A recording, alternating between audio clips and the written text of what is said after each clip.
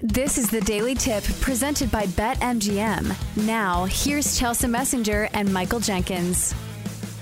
This is an interesting conversation because for the last few years, I feel like the narrative has been the running back position does not matter anymore. And maybe that's a little dramatic because it clearly matters some, but I do think that it is kind of fading out to where these big time running backs aren't necessarily getting the money that they think they deserve. But it's similar to betting. I feel like the market has gone like too far one direction where they're saying, well, running backs don't matter at all. We don't need to pay them at all. But you look at these teams that can effectively run the football. Like look at the emergence of like Kyren Williams for the LA Rams and how much he meant to that offense. And even Isaiah Pacheco. I would say Isaiah Pacheco is one of those guys that you watch him and it just feels like his legs just keep on moving. The guy just runs angrily. And so I do think that a good running back is clearly a staple of a good offense.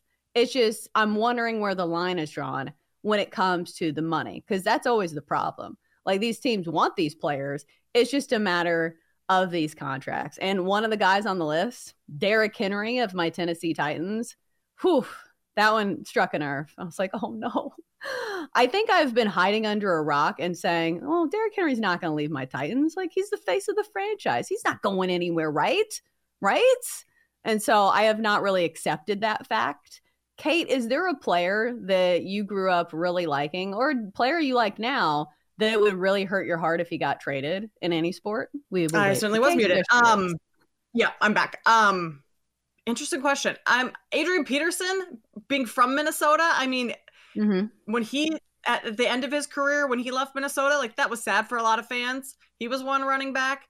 I mean, it would just be really strange to see Christian McCaffrey in a different uniform. I know he's not a free agent, but running back wise, like I couldn't picture him anywhere else after. I know he's came from Carolina, but being with the 49ers now these last 2 seasons, like he would be odd to see in a different uniform at some point. But I'm with you. When I saw Derrick Henry on this list, I kind of thought, yikes. I feel like Henry is synonymous with the Titans. If he leaves and goes somewhere else, who's going to step in and fill that void? Because he's been a top running back for so long, and I still think he's got a little left in the tank. So whoever gets him in free agency, I think you still get another year or two out of him, right? I mean, he's still not that old. Right. And I think the argument is like once running backs hit 30, you don't want any part of them. Sure. But here's my other argument. It feels like guys are taking better care of their bodies now. And I understand that football is a very violent sport. And no matter how much you take care of your body, if you are getting a ton of carries and a ton of touches every single season, you're not going to be as good as you once were. But I would imply people to look at Derrick Henry and his physique and what he is doing in the offseason. My God, this guy is a freak. He is not your normal average running back. But a lot of these guys do the same thing. They're taking care of their bodies. But the one that I'm seeing on here that makes me a little nervous, like if you were to give him a long-term contract, the injury concerns with Saquon Barkley have been an issue. When he's on the field, he's certainly a difference maker. And I do think what kind of sets him apart from some of these other guys is he is a good pass-catching running back. And I think in today's NFL, you kind of have to have the skill. That's one thing that Derrick Henry is not like the best at. But you look at some of these guys, Saquon's one of them. Obviously, Austin Eckler probably tops on that list. Tony Pollard, somebody who can certainly catch passes. So a lot of these guys have proven to be Swiss Army knives. Like look at Christian McCaffrey. Like he is the gold standard when it comes to running backs because he can do more things than just running the football. So, okay, if you're looking at these free agent running backs, if you have the option between somebody who is simply, a traditional running back and somebody who catches the football, wouldn't you go with the guy that can give you more options? Oh, certainly. I mean, yeah, especially if the narrative around running backs is that you can kind of not do without them, but the game is going away from just pounding the rock on the ground the entire time, looking at the list here, like it's more eliminating people who I wouldn't want to grab as free agents. And as good as Saquon Barkley is, to your point, Chelsea, he's missed extended time in 3 of his last 4 seasons. Like he can't stay on the field. Do you want someone like that? the Giants, I mean, he's been so good for so many years, and the Giants were able to utilize him when he was healthy in really productive ways, but because their offense lacked in so many other capacities. And maybe Barkley wouldn't be hurt so much if the Giants had, a good quarterback that could manage the game better than Daniel Jones has, and all the the offensive stress wasn't falling on Barkley. Tony Pollard had a down season. He really wasn't as effective last year for the Cowboys as they thought he would be after, he took over the number one running back role for Ezekiel Elliott. So his per touch basis way down last year. And then J.K. Dobbins, I really want him to have a ton of success because I think he can be so good and he's still so young, but so many injuries for Dobbins. I mean, an ACL injury in 2021, a knee injury kept him out half the season in 22, and then Achilles. He tears his Achilles in his first game last season. So is he ever going to be someone that can stay healthy? I don't think he's going to get a great contract based on those injuries. I mean, an ACL and Achilles, trying to come back from both of those, that's really hard to do. So you narrow down the list, there aren't too many free agents that I think are going to be really sought after this offseason. Yeah, I think it's always price dependent. How much money they're willing to offer and, how much money these players are willing to accept. Because people love to say, the running back does not matter. But, look at the Super Bowl. It was Christian McCaffrey and Isaiah Pacheco. Guess who led the league in rush yards last season? It was Christian McCaffrey. So I know a lot of that just goes hand in hand with the offense as well and the offensive line. It's not just simply the running back, but Christian McCaffrey, again, the gold standard for running backs and purely proving that position definitely still matters. But there's a lot of them. And here's the other thing. When you have this many names on the market, it kind of waters down your value. Say if there was only 2 or 3 good ones, those guys would have a stranglehold on these teams, but there are just so many good ones. I think this goes against, these players' value as well.